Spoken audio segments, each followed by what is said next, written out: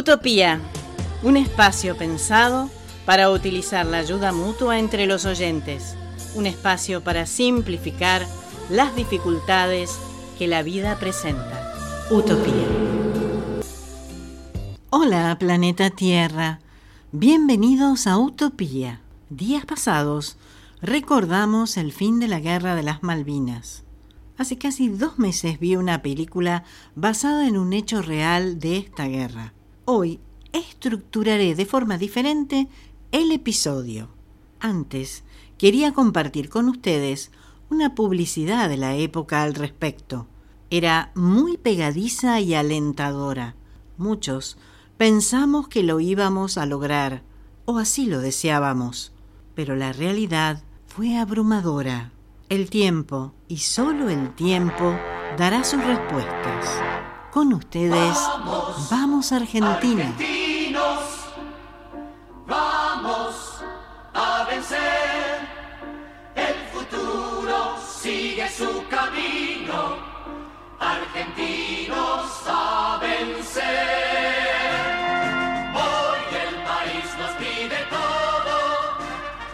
Demos todo con valor. No tememos a la lucha. Argentinos a vencer. Sabemos por qué luchar y ganar. Jamás nos han vencido, jamás nos vencerán. Malvinas, 25 años después. Historias de la guerra. Nota de Mauro Aguilar, Venado Tuerto. Enviado especial, rosario@clarin.com. Y ahora sí, el pullover azul.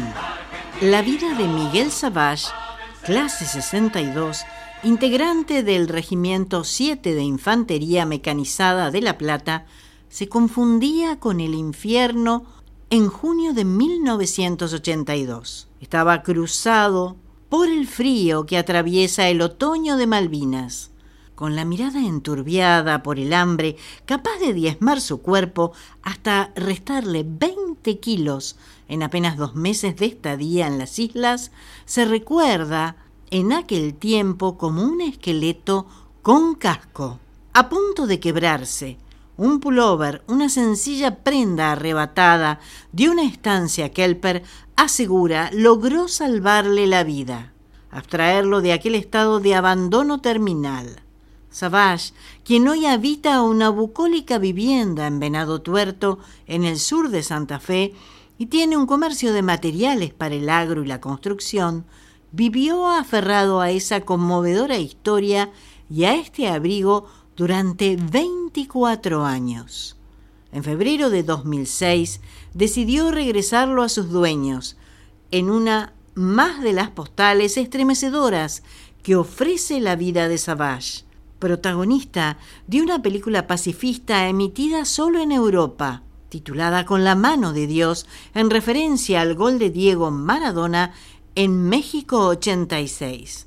Amigo entrañable del pintor Kelper James Peck y de su padre Terry, contra el que combatió en la cruenta batalla de Monte London, y acérrimo crítico de una aventura bélica que considera nunca debió ocurrir.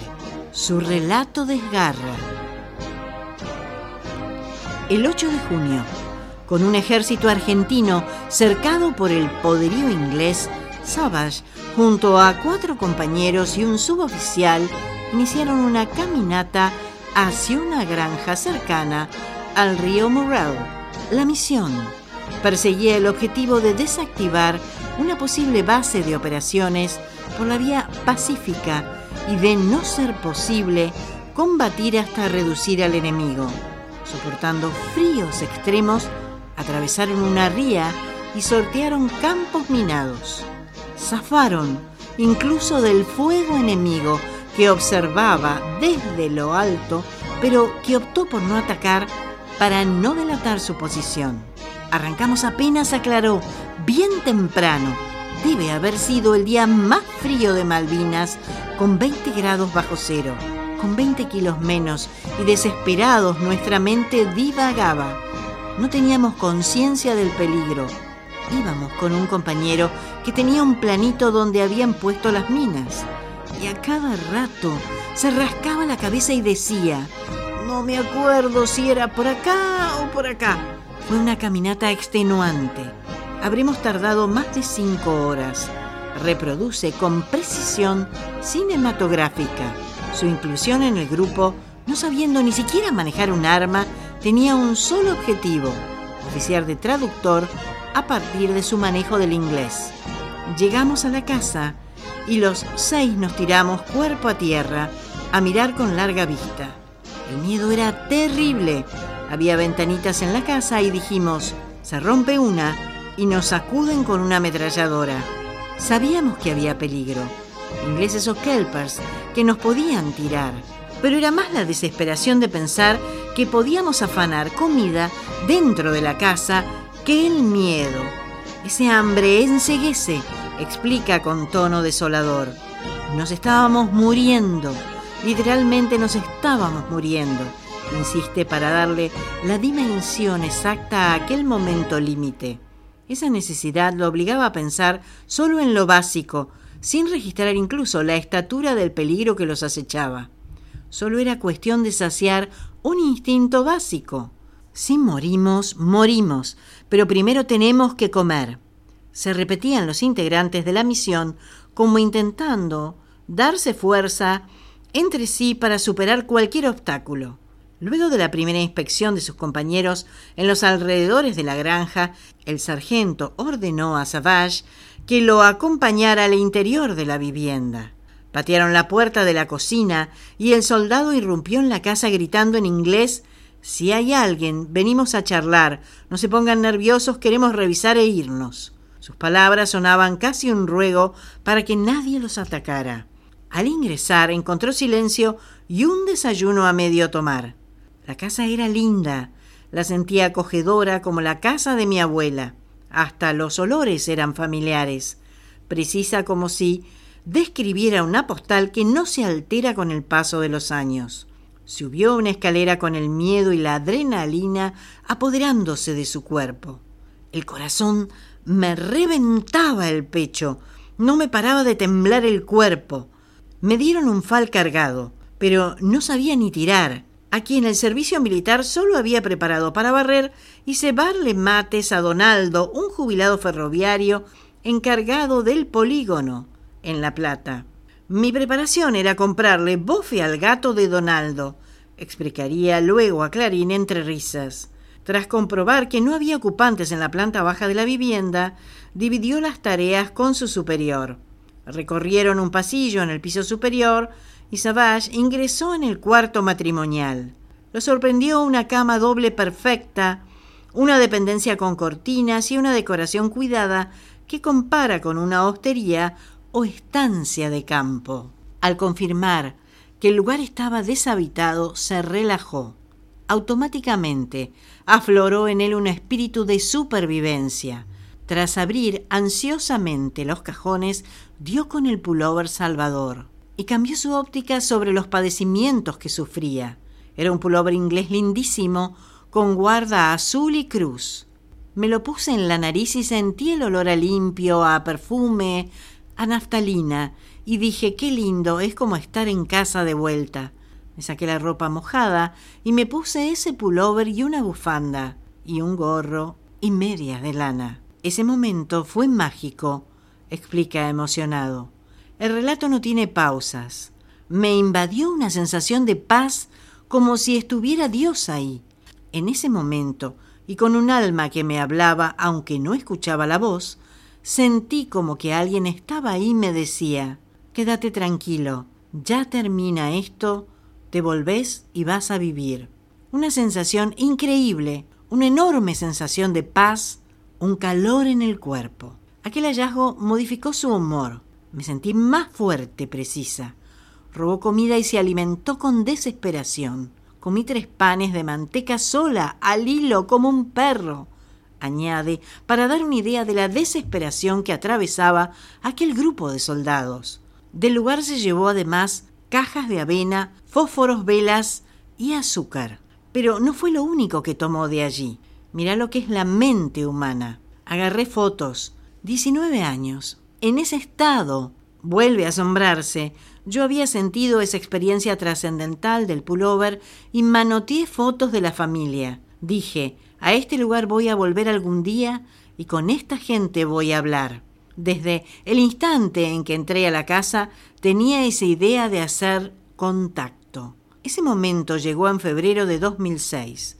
Luego de un primer encuentro con Sharon Malkburn, hija del matrimonio que habitaba la estancia Murrell, en febrero del año pasado visitó el lugar con la intención de cerrar ese capítulo de su historia. Cuando iba llegando, el corazón se me salía del pecho. Revivía escenas de aquel día llegando con 20 kilos menos, con el uniforme, con el sargento, con mis compañeros. Se me mezclaba el pasado con el presente, explica compenetrado con el relato. En la estancia lo recibió Lisa, hermana de Sharon. El pullover, que por consejo de un amigo se suspendía embarcado en una pared de su casa en Venado Tuerto, volvió entonces a manos de sus antiguos dueños, junto a una nota de puño y letra y en la que Miguel expresaba su agradecimiento. Con lágrimas en los ojos, Lisa reconoció el abrigo de su padre, ya fallecido. Acá, en esta casa, sentí que alguien me protegió y venía a decírselos. 24 años después, le dijo a la muchacha, sollozando mientras se desprendía del preciado objeto. Esa casa fue como un salvavidas en el océano para mí. Esa casa y ese pullover me salvaron la vida, remata con sencillez desgarradora Miguel, ataviado ahora con una remera oscura de algodón en una cálida tarde de marzo, lejos del frío, del hambre y de la muerte, lejos de los horrores de la guerra que cada tanto se adivinan detrás de su mirada cristalina. Avisos solidarios bajo el ítem Quiero donar.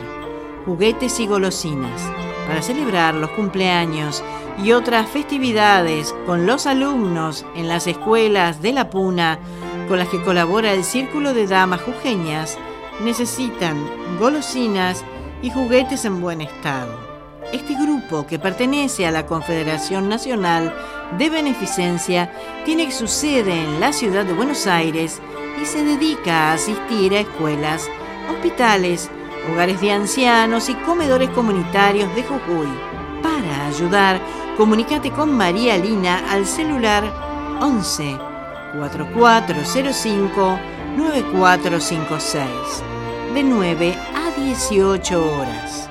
Mail marialina1055@gmail.com. Conocelos en www.circulodejujuy.com.ar.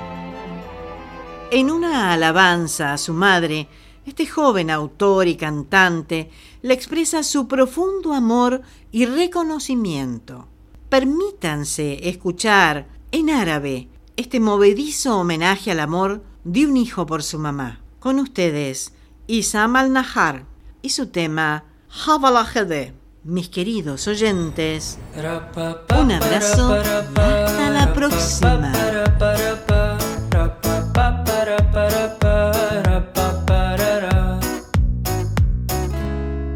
عم تحكيلي كل شي فيكي وانا هسه هون صافن بكي في جنبي خليكي دنيا بتعطيكي وقتي نسيكي دموع هاليومين خلو عينيكي تعبانة حطي راسك عالمخدة جوا قلبي ما في قدك لونه أبيض وقلبك ما حدا زيك يما شو عجبني ردك أنا دايما حضني جنبك لو كانوا كلهم ضدك حضل أحبك حضل أحبك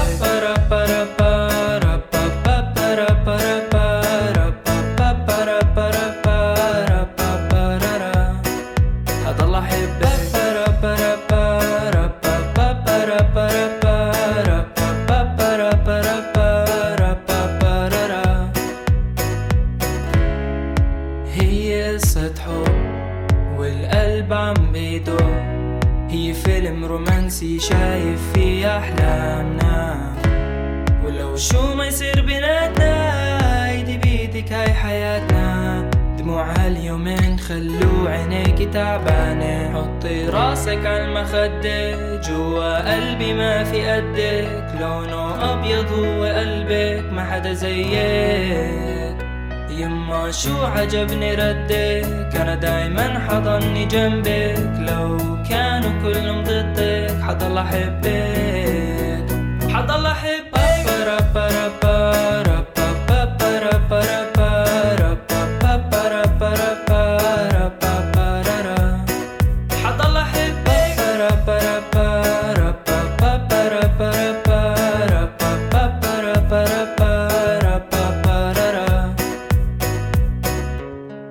شو ما يقول الناس انتي دايما الأساس، لبيت كبير من الماس والله حبك ما بينقاس. شو ما يقولوا الناس انتي دايما الأساس، لبيت كبير من الماس والله حبك ما بينقاس. شو بحبك بحبك بحبك.